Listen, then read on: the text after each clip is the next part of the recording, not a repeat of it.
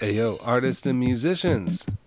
Who, us? Yeah, do you want your own vinyl records? Yeah, but I can't order 1,000 of them. Or wait like a year to get them. Yeah, we're going on tour in 2 months. Check out our friends lathecuts.com. They'll make you vinyl singles in quantities as small as 50 copies and as quickly as 3 or 4 weeks. Get out of here. You heard me right. All their pricing is a la carte, and they can help you pick a package that fits your budget. Okay, who we talk to about this? You need to email my buddy Mike. His address is lathecuts@yahoo.com.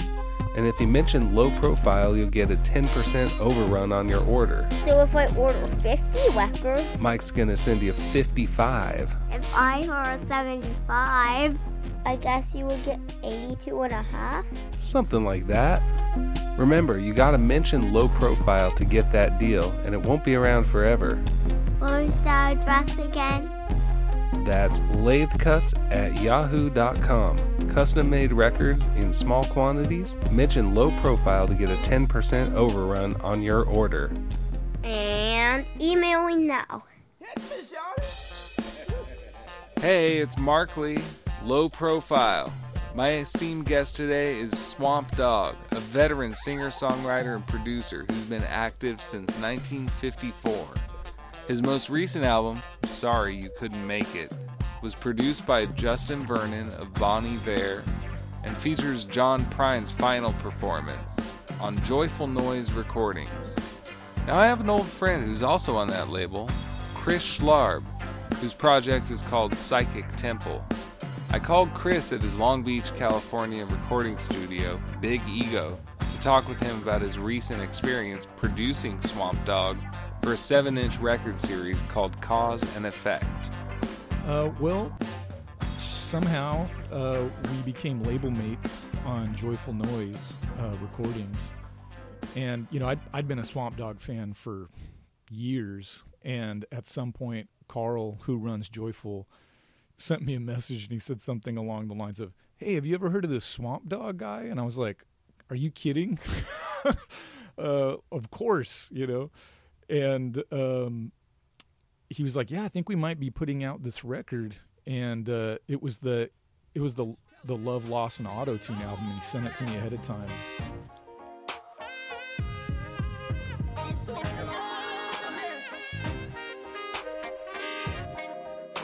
And maybe sometime in between that record coming out and his new one, Carl got in touch with me and he said, "Hey, would you be into covering a Swamp Dogg song for the 7-inch series for Joyful Noise?" And I said, "Yeah, if he will cover one of my songs and come to Big Ego and we can cut it all in one day and I'll put the band together." And eventually, Swamp came down to Big Ego and he covered Road Song, which I wrote. I was gone.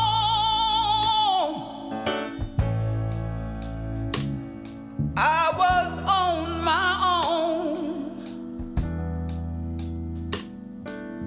in this world, like a rolling stone. And then I covered The Baby Is Mine. And he's funny, man. Dude, we were in here sitting on the couch and I was in stitches. I mean, I think he said something along the lines of, he sat down on the couch in the control room and he said something like, he goes, what's a guy got to do to get some water around here? Or, you know, something like that. So I got him some water, you know, I got him some coffee and he's like, "Where's the snacks?" You know, just like, okay. And I said, "You know, you get up, get your own goddamn snacks," you know, and we just kind of started like kind of getting into it with each other, and he'd just crack a joke on me and I'd crack one back. And dude, I mean, it was a real honor and a privilege for me to not only to be able to like produce him, but for him to be singing one of my songs. It means the world to me. Thanks to Chris for that anecdote. His band Psychic Temple will be back later this season. Fair warning before we hear the rest of this episode. Swamp Dogg tends to curse a lot, so if that's problematic for your sonic environment, you can navigate to lowprofilepodcast.com for a bleeped version. Now, without further ado, I am thrilled to share my interview with Jerry Swamp Dogg Williams.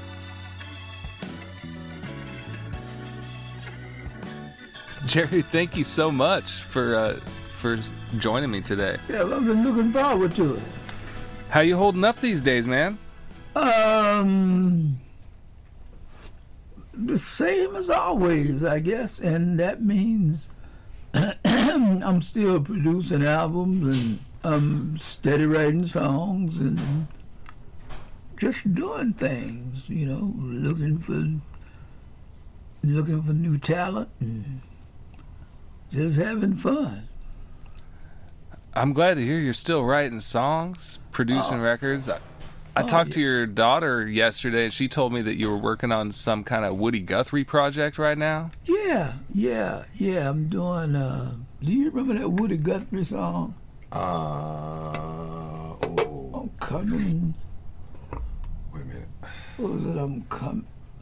Jesus, I gotta go look at it. It don't matter. Yeah, who you hanging out with over there? Oh, that's my partner and engineer and co-producer, Moog Star. Oh, Moog Star. Mm-hmm. I've been curious about that guy because he's been your right-hand man for a little while here, yeah? Yeah. Well, tell him I said hello. Okay. Yeah. And I appreciate his work just as well. Yeah, well, he's damn good.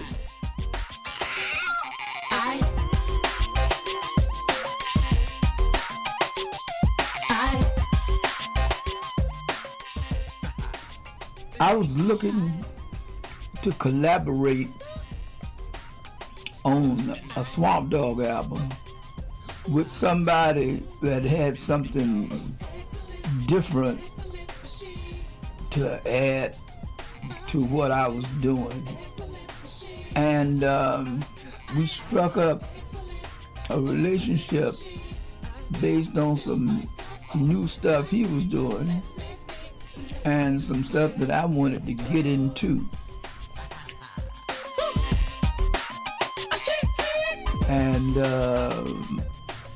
he was the keyboard man for Cameo.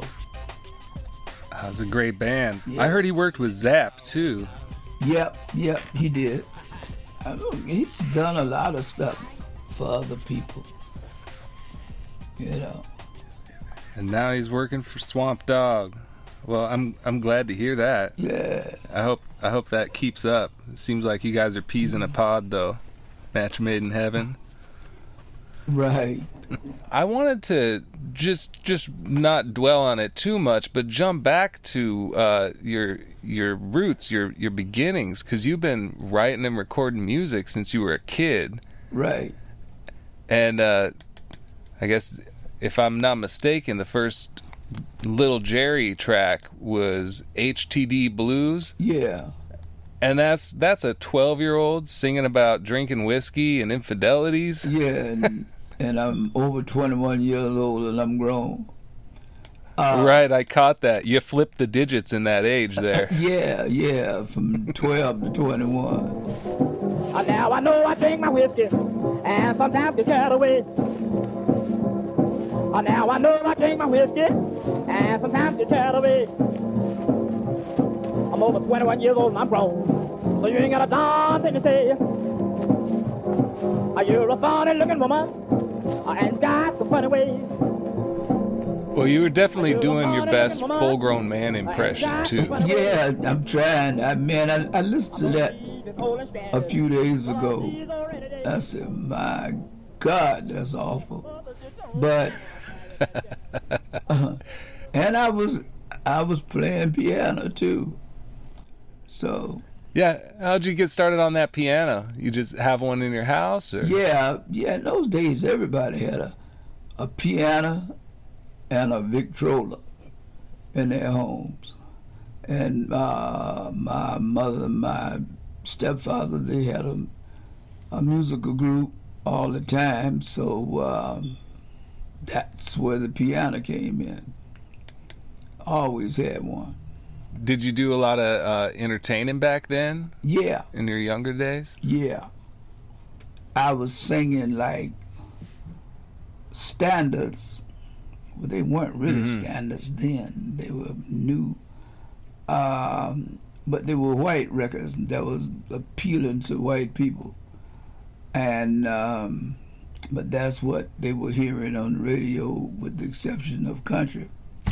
So I used to sing those songs, and due to the fact that I was a minor, I used to have to sit out in the car or on the bus, whoever I was working with, and come time for me to do my part, they would rush me in. I'd do 4 or 5 numbers, and then they'd rush me back to the car. The bus didn't. We got away with having a minor in a place where he wasn't supposed to be. Yeah, yeah. Hey, I was thrilled to death. At that same time, I was a delivery boy for Washington Pharmacy, so I made $25 a week riding a bicycle, and then I had a TV show on a channel. This guy, he was a car dealer, Pontiac dealer, and he opened that station in order to sell his cars, and he needed talent in between his advertisements. So actually, I just went over there, took my little 3-piece band, and they listened to us, and they gave us a slot. And what was this TV show called? Rock and Roll Time. All right. All you had to do was go over an audition. If you was half-ass anything, they'd give you a show. So me having a TV show didn't mean I was all that good.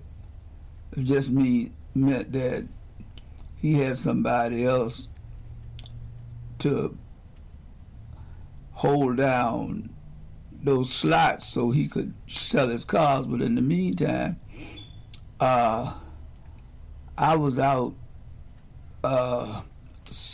soliciting sponsors, because I was all over town on this bicycle delivering medicines everywhere. So I got a bakery, community bakery, and they bought time.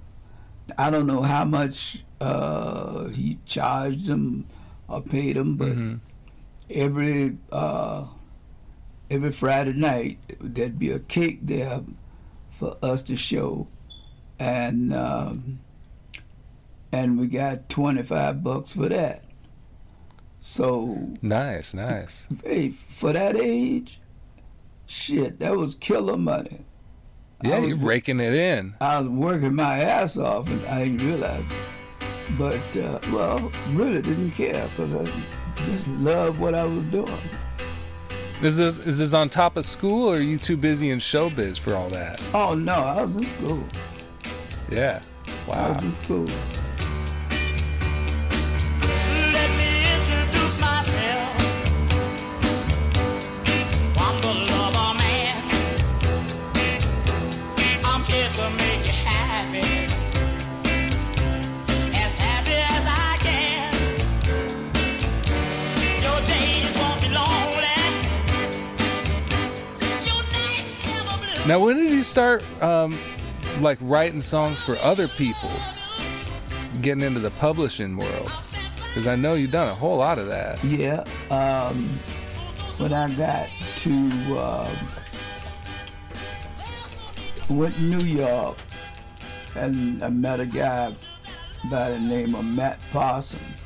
He was working for a company called Aldo Records, and he got me a contract over there. No one knew I was under 21 either, so I'm running around town. I'm signing any motherfucking thing I wanted to. So anyway, he got me over there as a result of well, he heard a lot of the stuff that I had written, and he liked it.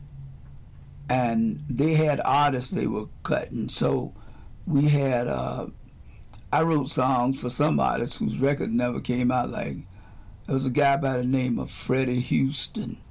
He was pretty big back in those days. And Tom McCann put out a shoe called Soft Walking.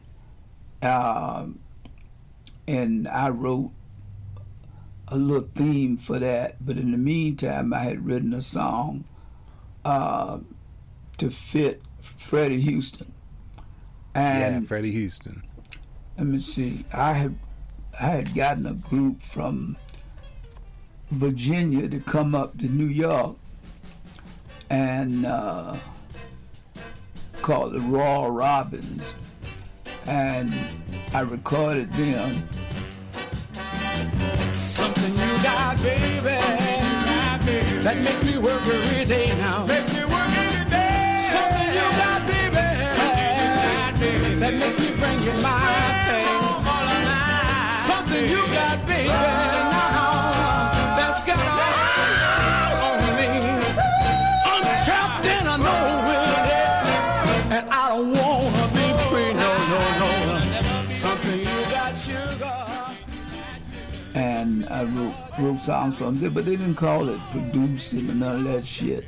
The only person really got any credit on record labels was the arrangers and sometimes the writers, but other than that, they didn't give credit to anybody. Yeah. Writers, nothing. And I know a lot of those labels, they would, like, sometimes the owner of the record label would take the writing credits. Yeah. Give themselves, yeah. Or at least put his name on it with you. Well, Matt Parson ended up with his name on a lot of my shit. And I had a minor hit in the Midwest and in the, I would say, New York area, thing called Chapel on, I'll always remember the Chapel on the Hill. Did you leave me? Never but the lonely cry. I'll always remember. Oh, darling. I'll always remember. I'm about to die. I'll always remember. Wow. I'll always remember. Wow. I'll always remember. Wow. I'll always remember. Everywhere I'd go, I'd get signed, and somebody would want one of my songs, but they would not. They would put the songs out, but nothing would happen. What they were buying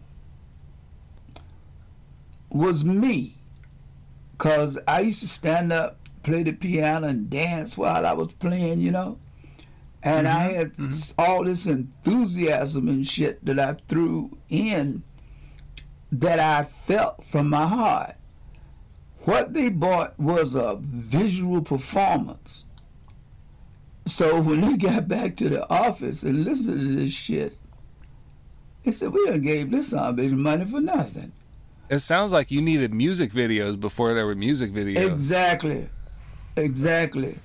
Well, Jerry, I wanted to talk a little bit about the new album, Sorry You Couldn't Make It, because that kind of ties back into your early songwriting career. You're sort of dipping back into the country thing, and you wrote my favorite tune that Johnny Paycheck did, Don't Right. Take Her, She's All I've Got. And And then in your liner notes, you talk about how you were not given the warmest welcome from the Country Music Association back then. Right. Now you've got a bigger audience than you've had in a long time. You've got a good platform, and you're putting out your country music skills on full display. Right. But I guess before we talk about the new record, could you tell me a little bit about your time in the Nashville circuit? You didn't live in Nashville, right? I wasn't in the circuit. I just happened to be like I don't know, like the two-headed baby. Something. I was a novelty. I wrote She's All I Got in collaboration with Gary U.S. Bonds, and we got nominated for Country Grammy and all that, and we didn't get it, but we got nominated. But anyway, that's the other thing that I like about country is once they let you in, you don't ever have to leave. And the older you get, the more respect you have, you get. With rhythm and blues, you have a smash hit record this week, and next week they want to know, well, what else you got? You know, that's old hat. But country don't let their artists become old hat. They keep them alive. I can go into just about any publishing firm or record company in Nashville. Well, you can't just walk into places now, but I can call and say, this is Jerry Williams. I want to get an appointment with A&R director, who I would have found out his name by the time I made the call. And it's, oh, well, he's busy right now, but can he call you back? Yeah, he can call me back. You give him the hotel number and all that. Next thing you know, you got a call back. And it's based on the fact that, oh, that's the guy that wrote such and such. You know, well, that guy just might have another hit, you know? And and they want to meet you. They want to meet you because you basically are somebody. You know. Your family. Yeah. So with this new record, you got a lot of good guests on there, revisiting some of your older work. Right. And you also notably had John Prine on there for his last recording. Right. Please let me go round again. Oh, life, can't you afford me another chance? If you let me go round again, I'll build a better mousetrap from a far more better plan. Everything I put my hands on, I blew it. Sad to see him go. Oh man, we had we were going to go to Ireland to his house over there and take a couple of weeks and just write songs together. We hadn't set a date, but we were going to do it soon. Then this happened. But his song, Sam Stone, is the featured song in my show, and has been for years, and people love it. Sam Stone came home to his wife and family after serving in the conflict overseas.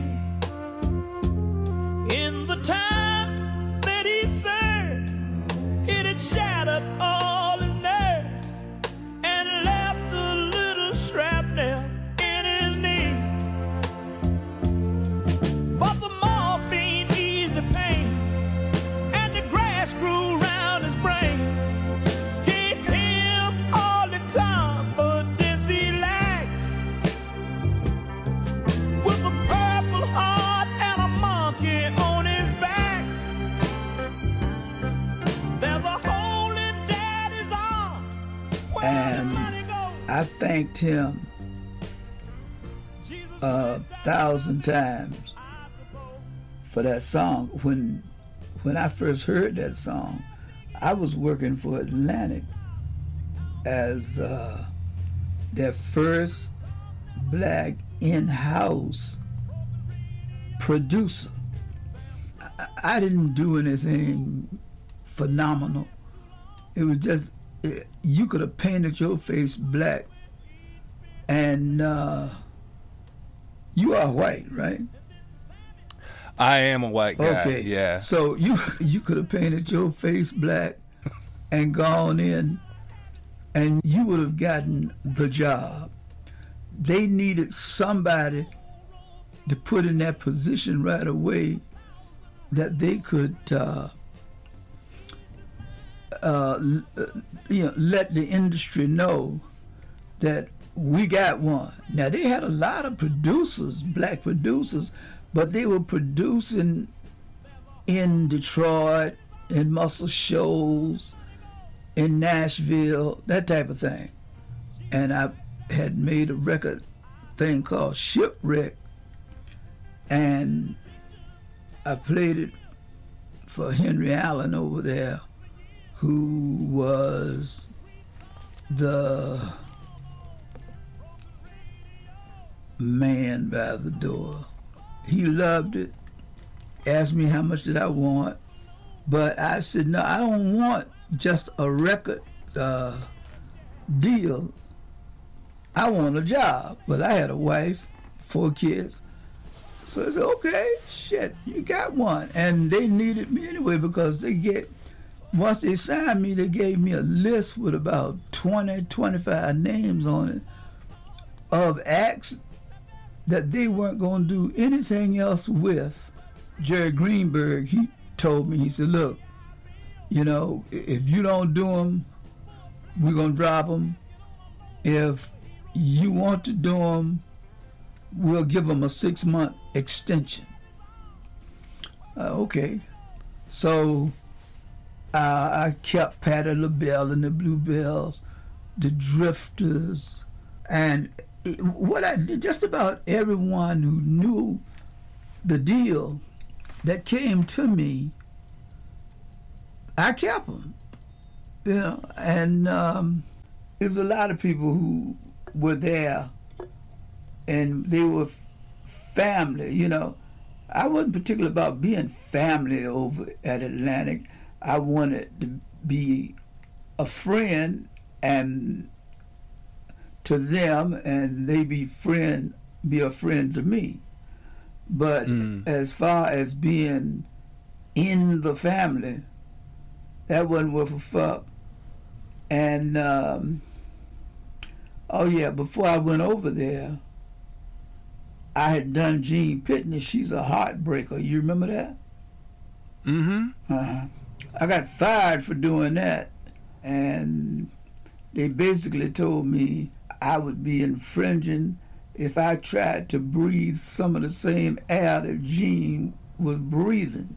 But I was in my little cubicle, not fucking with nobody, and Gene walks by, and he hears me, and he comes in. He said, "What's that?"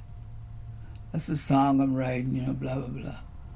Now, I did not invite this motherfucker.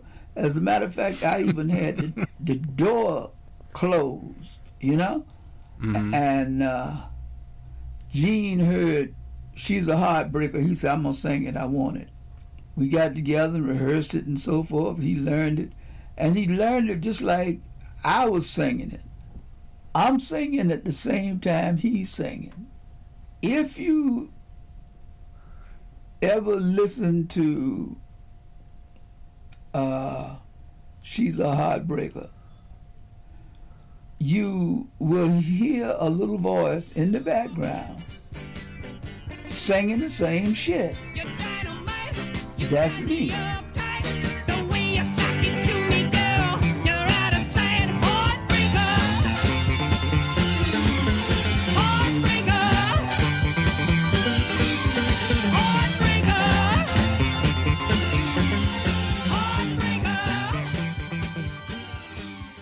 He laid on my vocals, and I got fired for cutting him.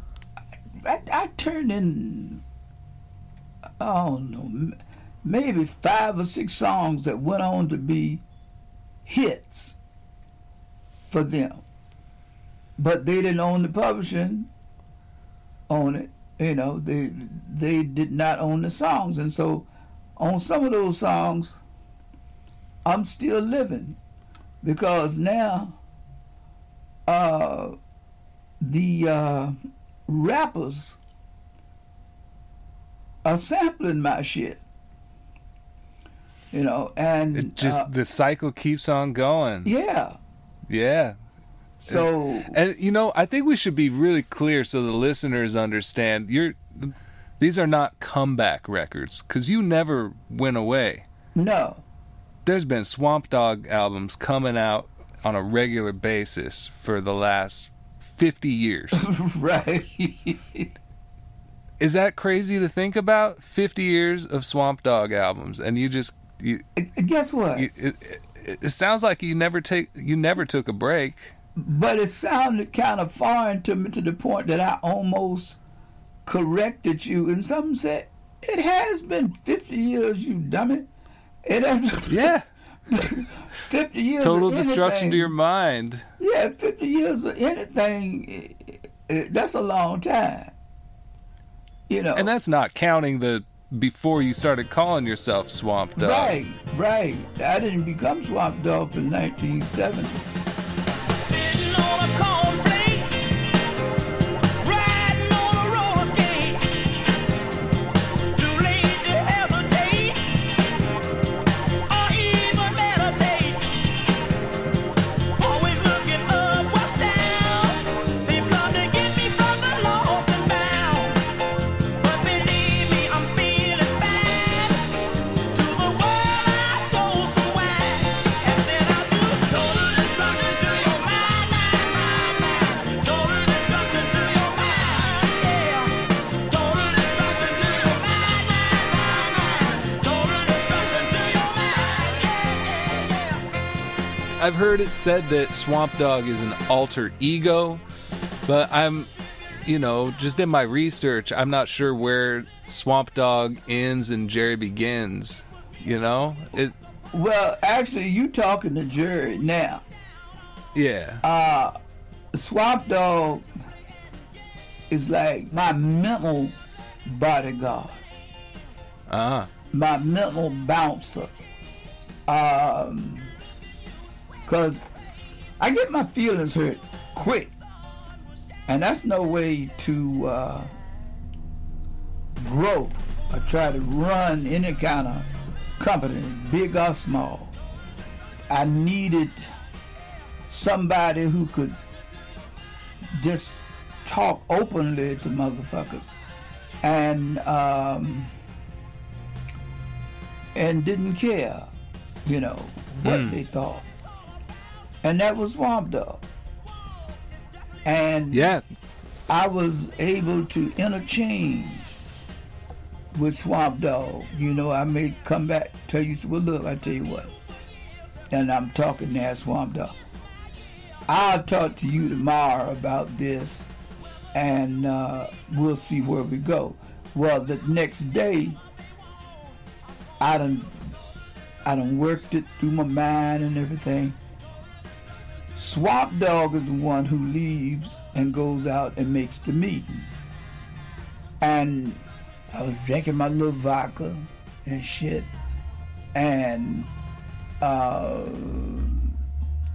which will loosen a son of a bitch up a little more, you know. So I found myself telling, I don't know how, maybe I would have been bigger, but, you know, I would tell a son of a bitch, if I asked for $3 and he wanted to give me $3.10, you know, I'd tell him, hey, man, you can kiss my ass, you know. And I told you what I wanted. See, Swamp Dogg wasn't a writer, really wasn't a producer. He wasn't any of the things that Jerry Williams aspired to be. So you couldn't hurt his feelings. You couldn't hurt his feelings. Plus, Swamp Dogg was rich. And, you know, Jerry Williams was just somebody that Swamp Dogg cared a lot for. So he took care of him. So it's a strange thing. It sounds, every time I tell it, it sounds more and more strange, but that was, that's the way it came about, you know? Yeah. And well, Swamp Dogg's always also been able to stay relevant, on the cutting edge. Well, what it is, I wanted to be in a category where there was no category. And my records, you listen to them, and each cut, I'm doing something different.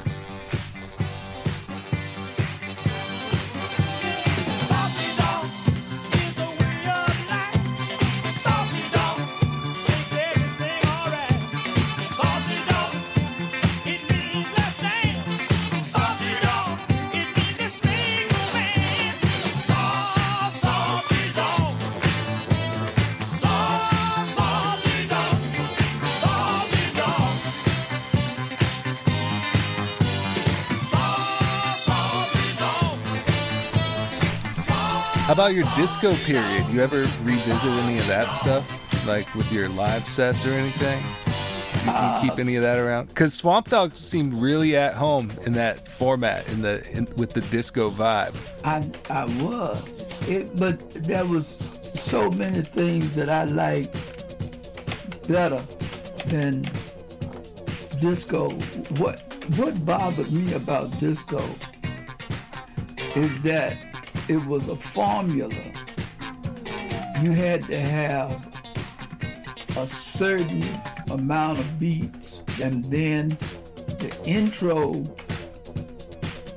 had to be like long. I forgot how long it was supposed to be. That no matter how great the song was being sung or how great the song was, there was a spot where you had to stop and allow percussions to do their shit. Right. And then you that's go for back. the DJs. Yeah. These disc jockeys had started a new cutting edge, I guess. And I don't know, it was just what really ruined me in thinking about disco was right as they were saying R&B and soul was dead, I hit the chart and went as high as number 2 with She's All I Got by Freddie. So then, you know, Johnny Paycheck got a hold of it, and then everybody, Conway Twitty, and yeah, it's about 100 artists. And then I had Charlie Whitehead. He was on Island with a record called Love Being Your Fool. What was it? Shoot-oop-a-doop, more power to you. I just love being your food. But those few little things, and I guess a couple more, let me know that there was still a market for the stuff I was doing. Oh, yeah. But if I had to do that part all over again, I would cut much more disco.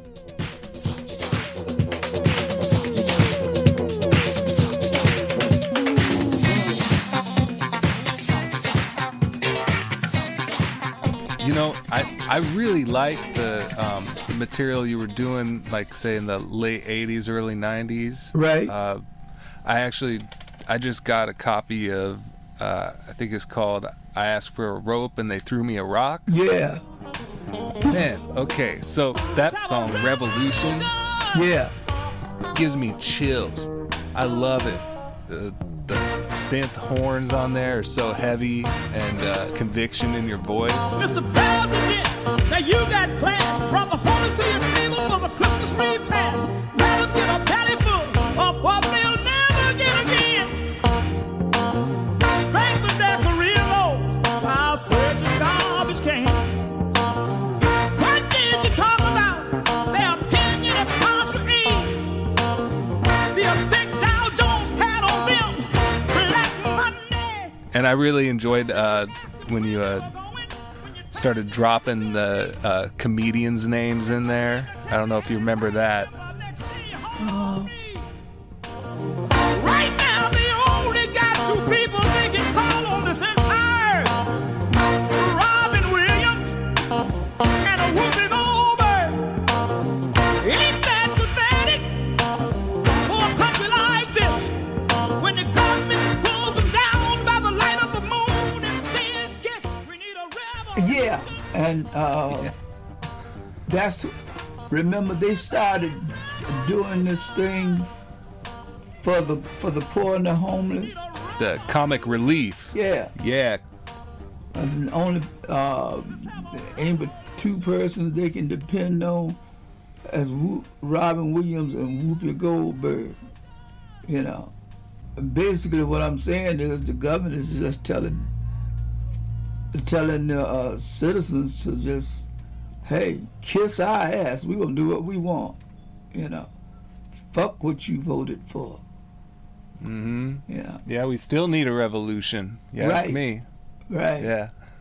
And now, see, the weird thing is, when I do a show,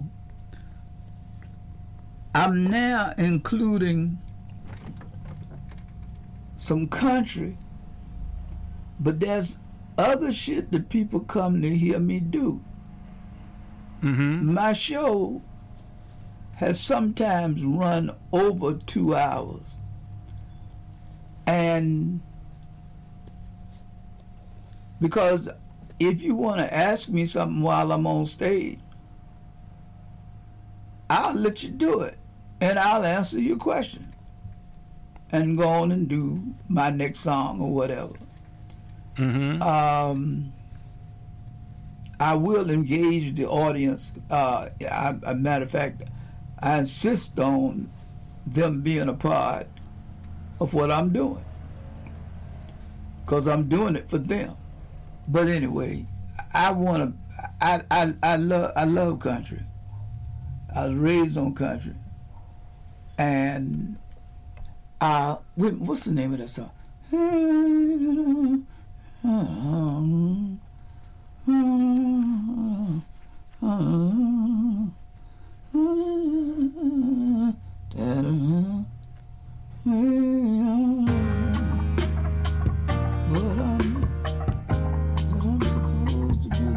Something like that. I got something on that new album. I was trying to hum it. I wrote it in a way that I figured Hank Williams would have written it. I don't believe your cold heart could be true. If a man got on his knees and worshiped you, I'll have no more of you running around on me. I'd rather be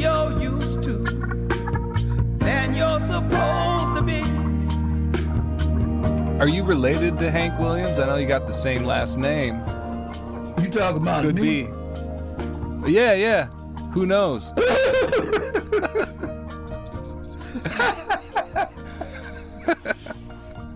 I don't think so. I wish I was. but well, you can't pick your family. But Yeah. he was great. As a matter of fact, I got Hank Williams t-shirts. Motherfuckers see me with my black self walking in with this great big old Hank Williams t-shirt on. And, you know, this, especially in predominantly black places, you don't even know who the fuck Hank Williams is, you know. So, but Yeah. I get asked about it. And I like to wear it certain places, draw attention. Cause it's a great shirt. And tear yours apart. Go play any game you like, but as for me, I'd rather be your used to than you're supposed to be.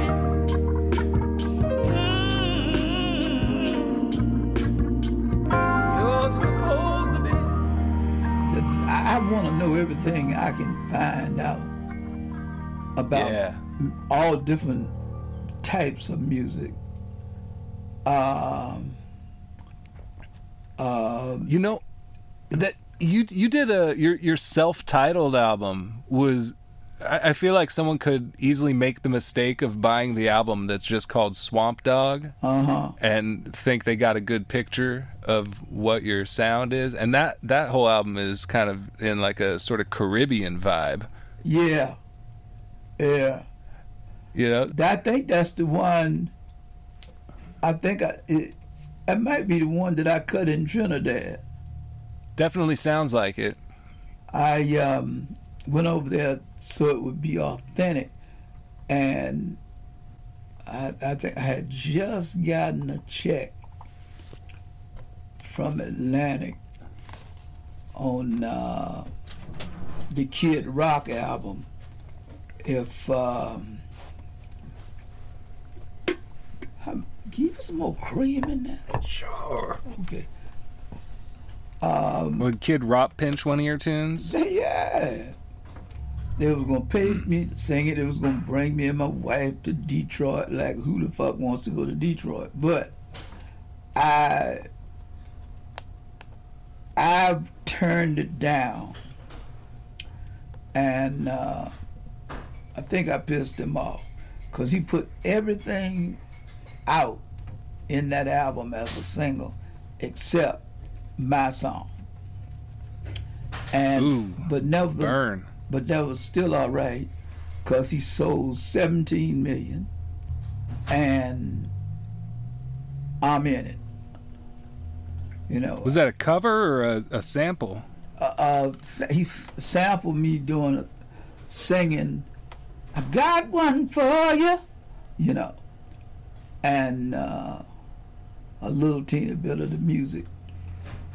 I was surprised because I listened to some electronic music too, and you've been getting a little more attention in that world, you know, notably with the Love Loss and Auto Tune. Yeah.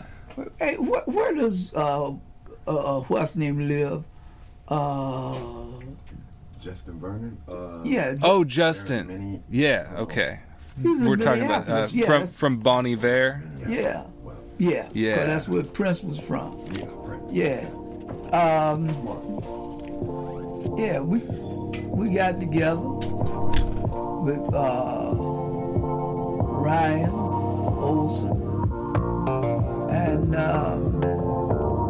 I gave myself to them. Hello, darling. I'm taking a taxi home. My plane just landed, and I've been so alone. You know that black negligee I brought you? Wear it tonight for me. That's just what the doctor ordered. That's exactly what I need. And well, some of that perfume I bought you, that Chanel number 69. I'll be home in a few minutes and I got loving on my mind.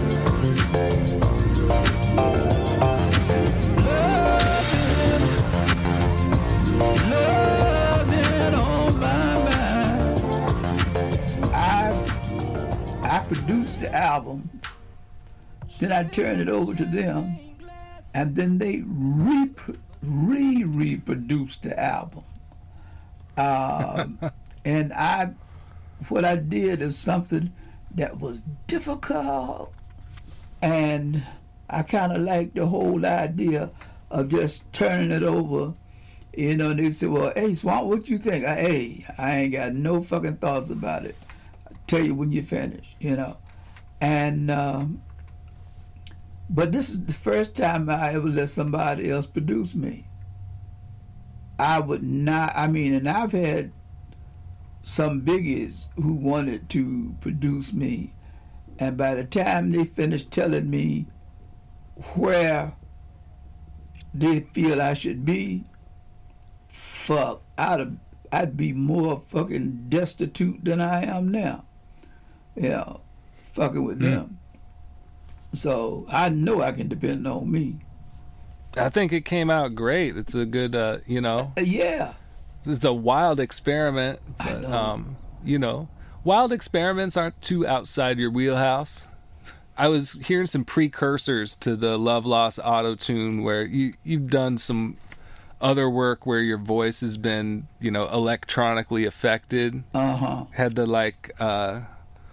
what was that tune? It's like a galactical, or funktastic galactical rock, with like the vocoder thing,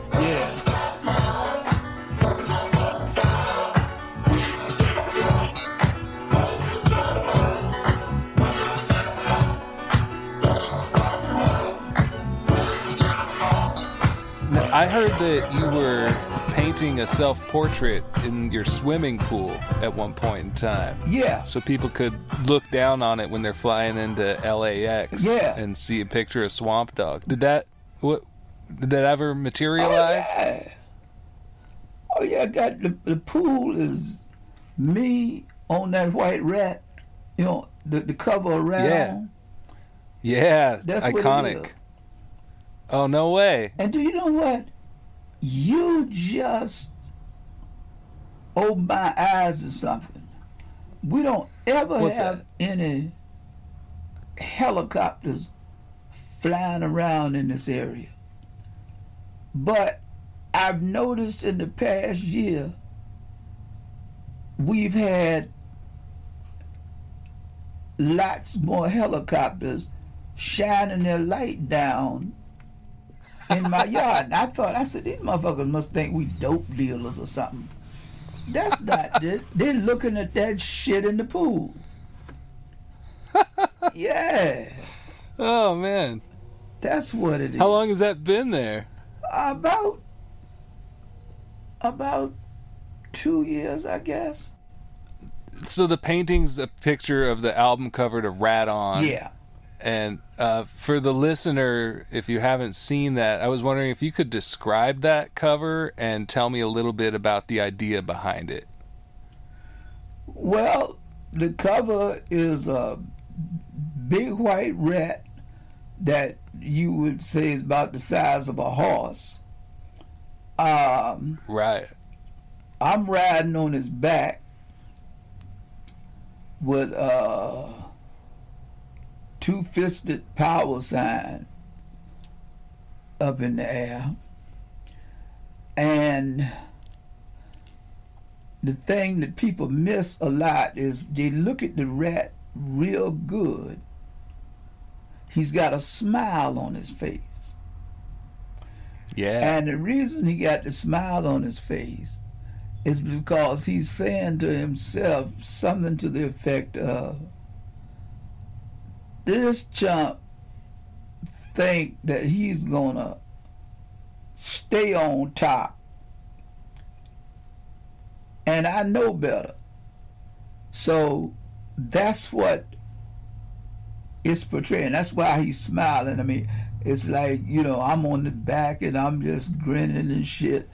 And the rest grinning too, like, hey, you know, I'm going to have the last grin on this because you going to do something and fuck it up, you know, as a black person. So as the rat's supposed to be the white man. And, well, naturally, I'm the black guy. So naturally, that's that's what it's about, and I and it has ever since it's been out. It has landed in the top 10, if not number 2. It went to number 2 one time as the worst album cover ever. And oh, what an honor! Yeah, it is, but it keeps bringing the motherfucker to the foreground. Maybe that rat was wrong. Yeah, he might have been. I know when we got damn, a man for president. I can't think of his name. He was just fucking president. Oh, Obama. Obama, yeah. Yeah, sure. I heard of him. Yeah. Now I'm going back home and explain to my wife why when I met Peter Jim, I stayed out all night. She don't suspect a thing, just like the woman that I went to see. Anyway, would you hang up on me? No, I'm right here. Oh, I thought it was goddamn first time interview ever hung up on me. No, Say, not sick quite. of this shit. No, sir, I'm loving it. One very last thing is, so how do you want Swamp Dogg, the legacy, to go down? I just put my tombstone in my head. I'd like to say, you know, I've got a hell of a lot done, but I'm not finished. You know, That's the way I feel, and that's the way I'd like for it to go down. I've got a lot done, but I'm not anywhere near finished.